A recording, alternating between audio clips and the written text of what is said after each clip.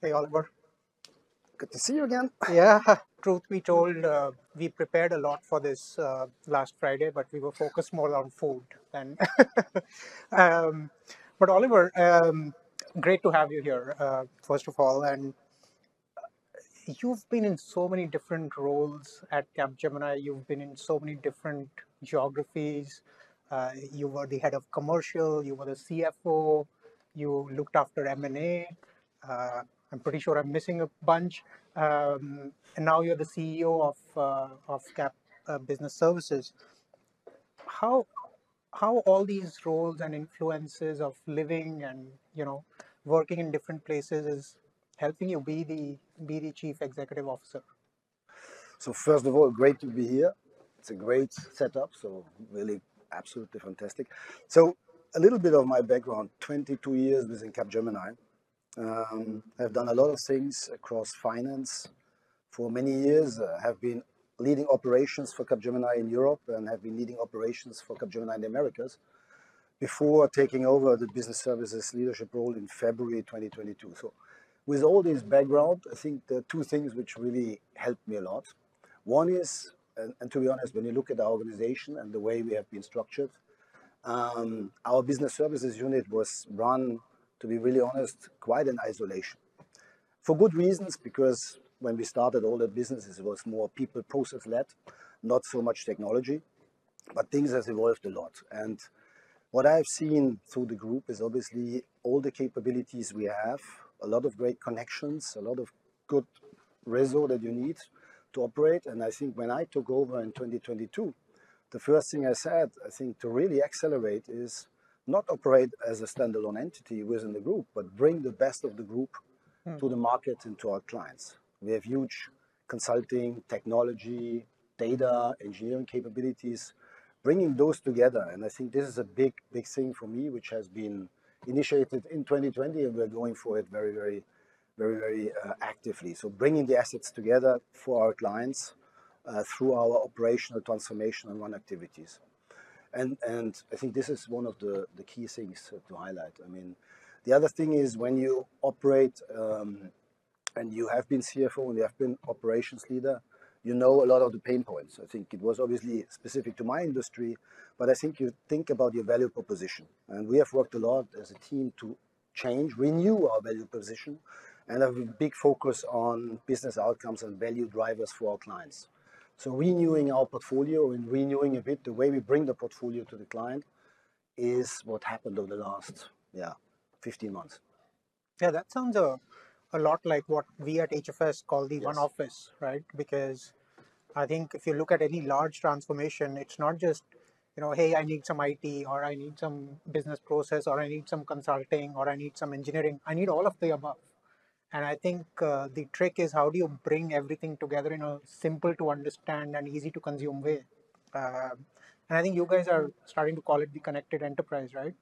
Yes. Tell us a little bit more about your your thinking behind this connected enterprise, and it just sounds so. It's utopia for HFSs because we've been talking about the one office for like 7 years now. Exactly. So when I look at it, and I don't know for you in the room, but a lot of effort has gone into optimizing functions. And I think it was also in the leadership panel before it has been discussed. So optimizing a finance function, optimizing a procurement function, whatever. I think where we were coming from, we started with a frictionless enterprise. Because when we looked at where really the value is when you start to eliminate frictions. And frictions are often eliminated already because we made things digital in a function within the function, but the frictions are all in the connection points.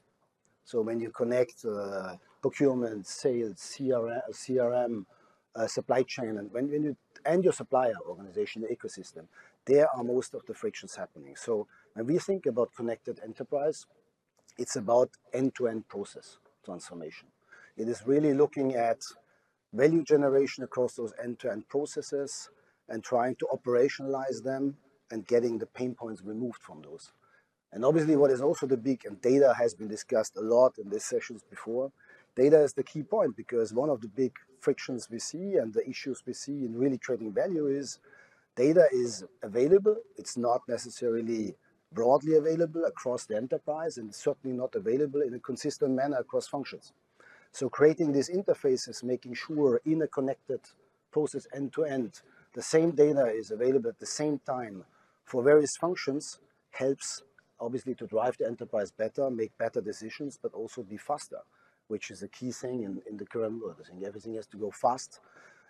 So that's a little bit about our connected enterprise. So bring it to life a little bit, Oliver, on what because everybody keeps talking about end to end, right? And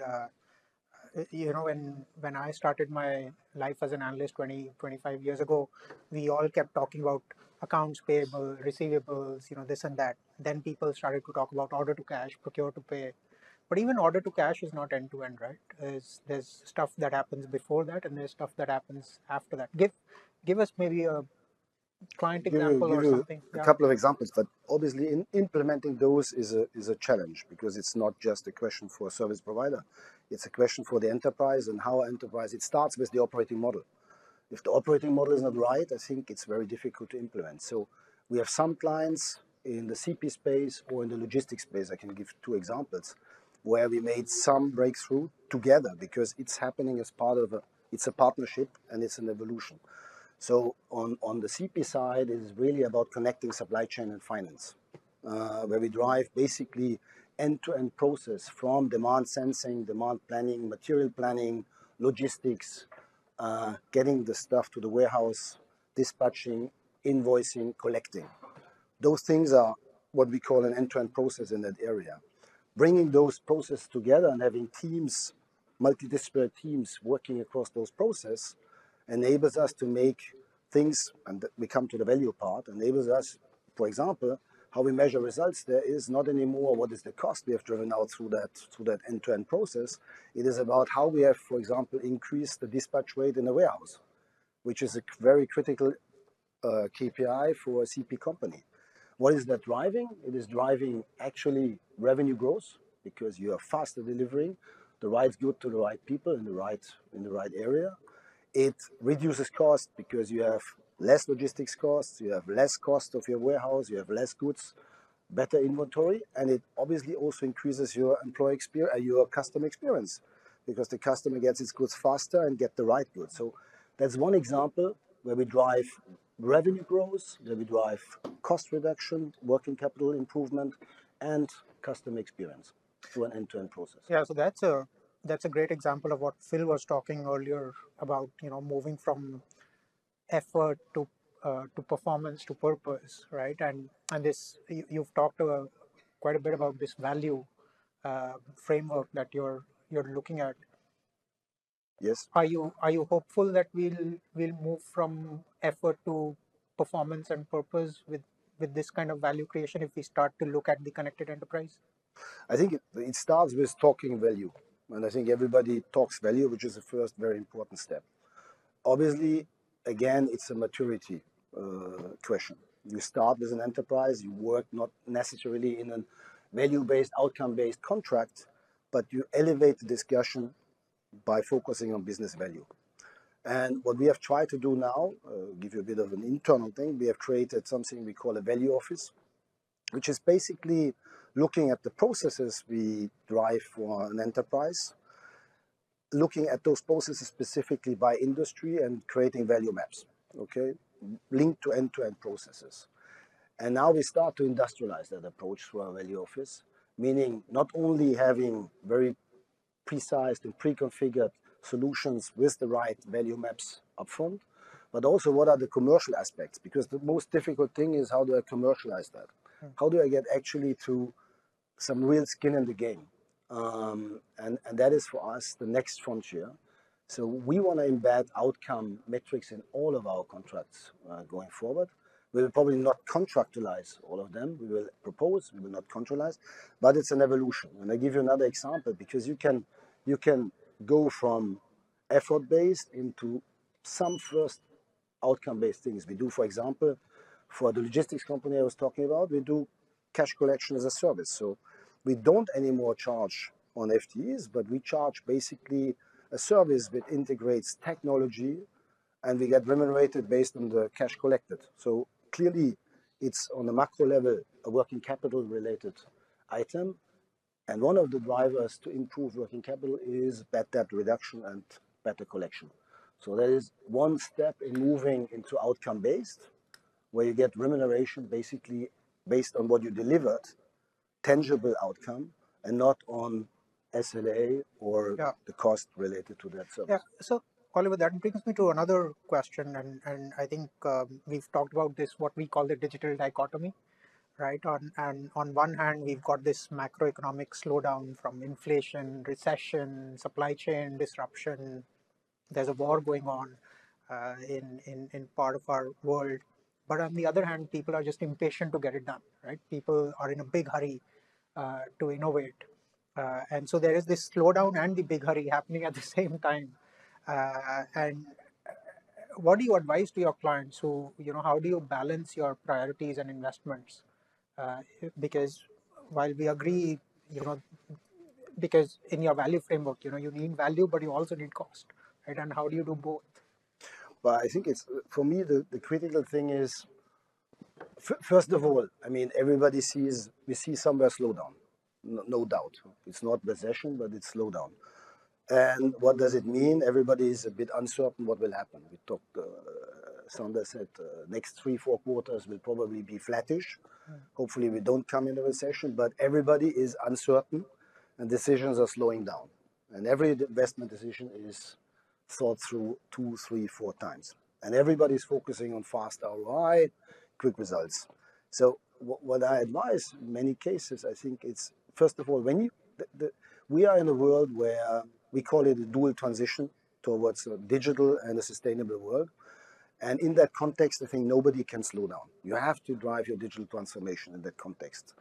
And for me, the most important, when you look at the transformation, it is about enterprise transformation first. It is not about think about how to optimize your functions. And when you think about enterprise transformation, you think about what is my operating model I need for the future? What are my processes? And how should I run my processes end to end?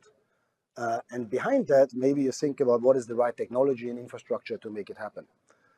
But it starts with the operating model and with the process.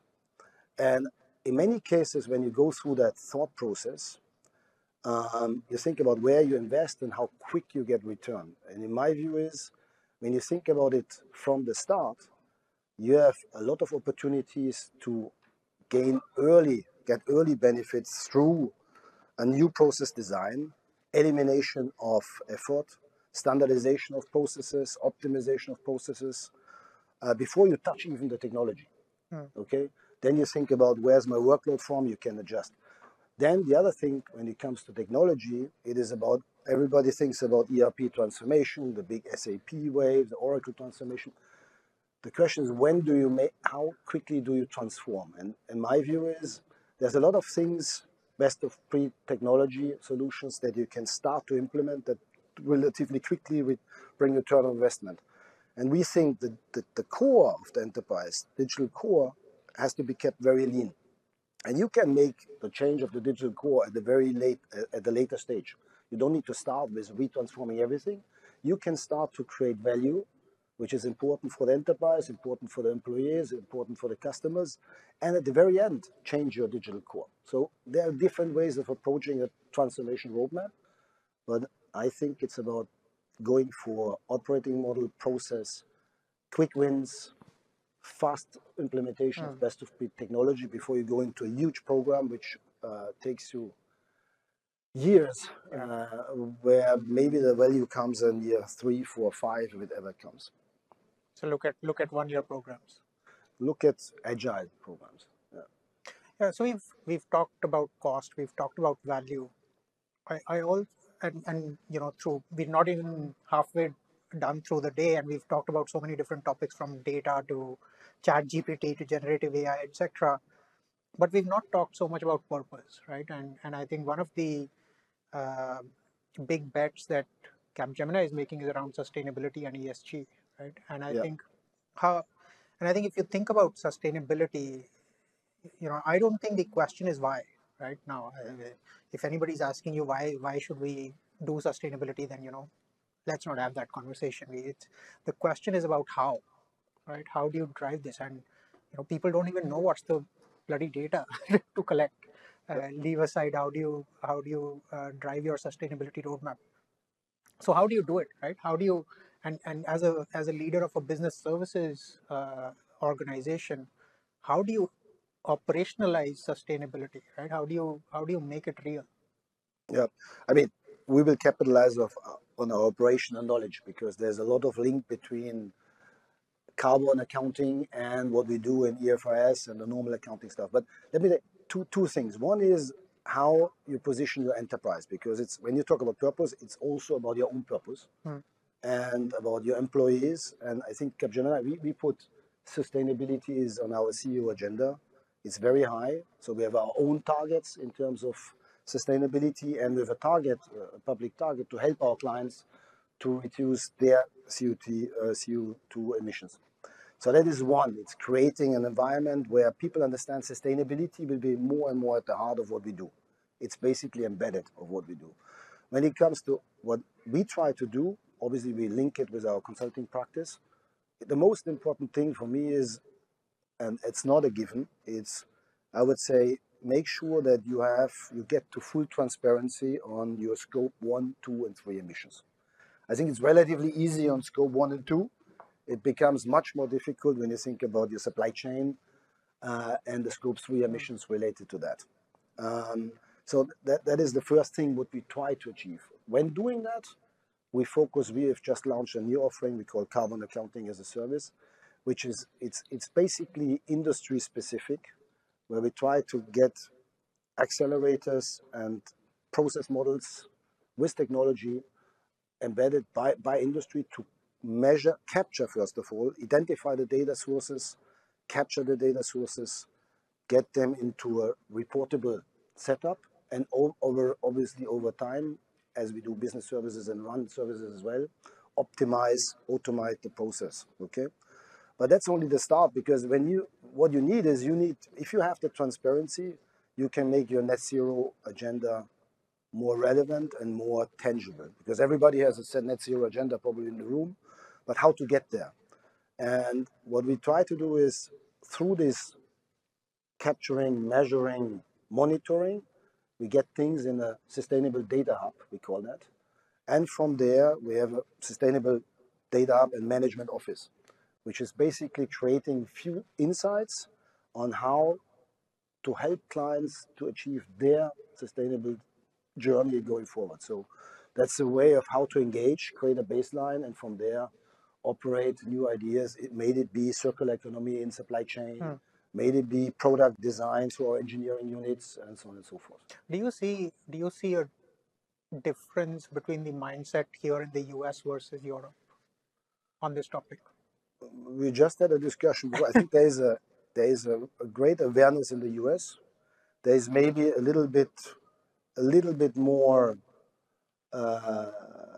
tangible work going on in the moment in Europe through regulations and so forth. But I think it will come anywhere, and most of the companies operate globally. So I think it's not about, am I in the US, am I in Europe? I'm a global company. So I have to apply to certain regulations, and I have to do it also because ESG and sustainability becomes a criteria when picking a company and a partner. So I think it's a very important topic on both sides. And let me add one thing, because it's not just about how we measure. There's another thing we try to do, and I think it's very important for generally making progress. When we think about business outcomes, we have business outcomes which drive tangible results linked to profit and loss, but also outcomes which drive sustainability improvements and CO2 reductions. So when we think about supply chain, very tangible outcomes through supply chain services will impact CO2 reduction going forward. So we make that another tangible outcome in our offerings. So look, as an analyst, I can keep asking you questions all day long. That's what I've been trained to do. But my team has told me to make sure we have some audience questions. So, so this is your chance. Aishwarya. Hello.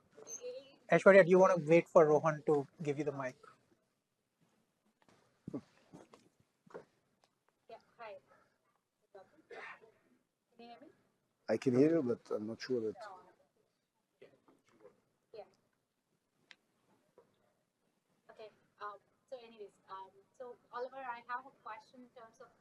all, great insights in terms of where the market is going and how we are creating the new value through the resources. How much of these insights are data driven, and how much is of that the cognitive intelligence as a leader of Capgemini? So how much of it is guesswork and how much of it is? Yeah, it becomes, I think, what we said that all the morning, I think everybody said it, it has to become much more data driven. So once we have the data, and I think it's what we try to do through the end-to-end process is capture the data. Through digitalizing our operations, it's providing that data. So the next thing is creating the right analytics on top of that. And that is, we focus on sustainability analytics, supply chain analytics, and CFO analytics, because I think that's, for me, the first insights we have to create. Having been a CFO, you know, there's so much data available. And my ambition is bringing through analytics, CFOs, the insights that operations can provide. And I think today it's under leveraged. So I wouldn't say it's fully there, but it's clearly an ambition to significantly double down and start to utilize the data much better going forward. So were there any times where you felt that the data was not relevant while taking the decisions and you wanted to course correct it? I wouldn't say the data not relevant. I think sometimes the data are not consistent, okay, which makes it painful. It takes you ages to reconcile things to get to the point where you can make the right decision. You lose many of you have experienced that as well. You have a request, it takes you 2 weeks to get to the right answer, and you can make a decision, while your management is expecting you make a decision, or at least to get insights related to the decision in the next hour. I think that's the main pain point for me. It is about, obviously, when we design processes, we have to make sure the data aspects are embedded into the design of the process, which makes it from the construction earlier. That's why I say, think about enterprise transformation to make it from the beginning right. But I think the main pain point is inconsistency and reconciliation of all the things we have in enterprise. There's one more question that just popped in my head, Oliver. Do you think this industry needs to be rebranded? You know, do you think we are underselling by calling it ITO or BPO, or because it just feels constrained with these 20-year-old terms?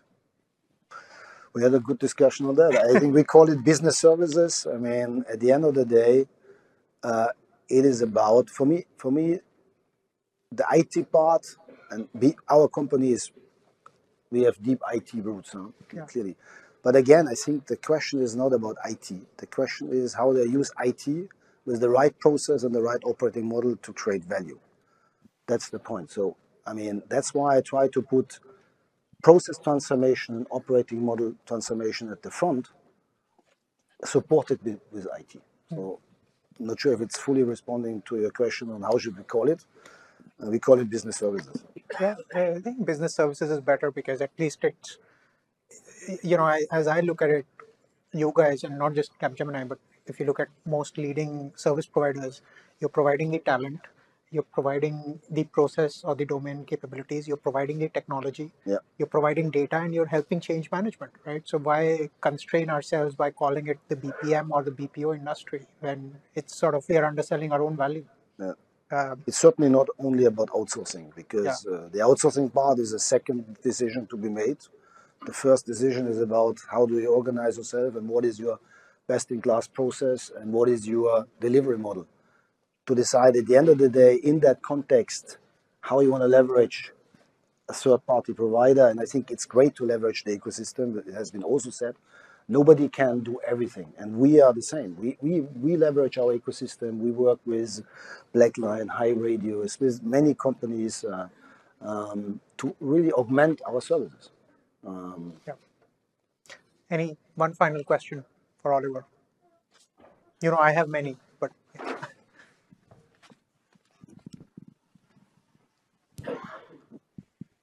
And thank you.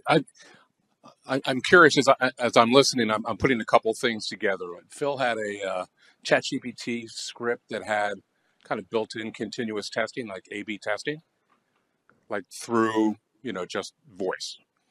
And then we talk about data a lot. And then during the panel before, they mentioned the last mile. So I try to build it to the end.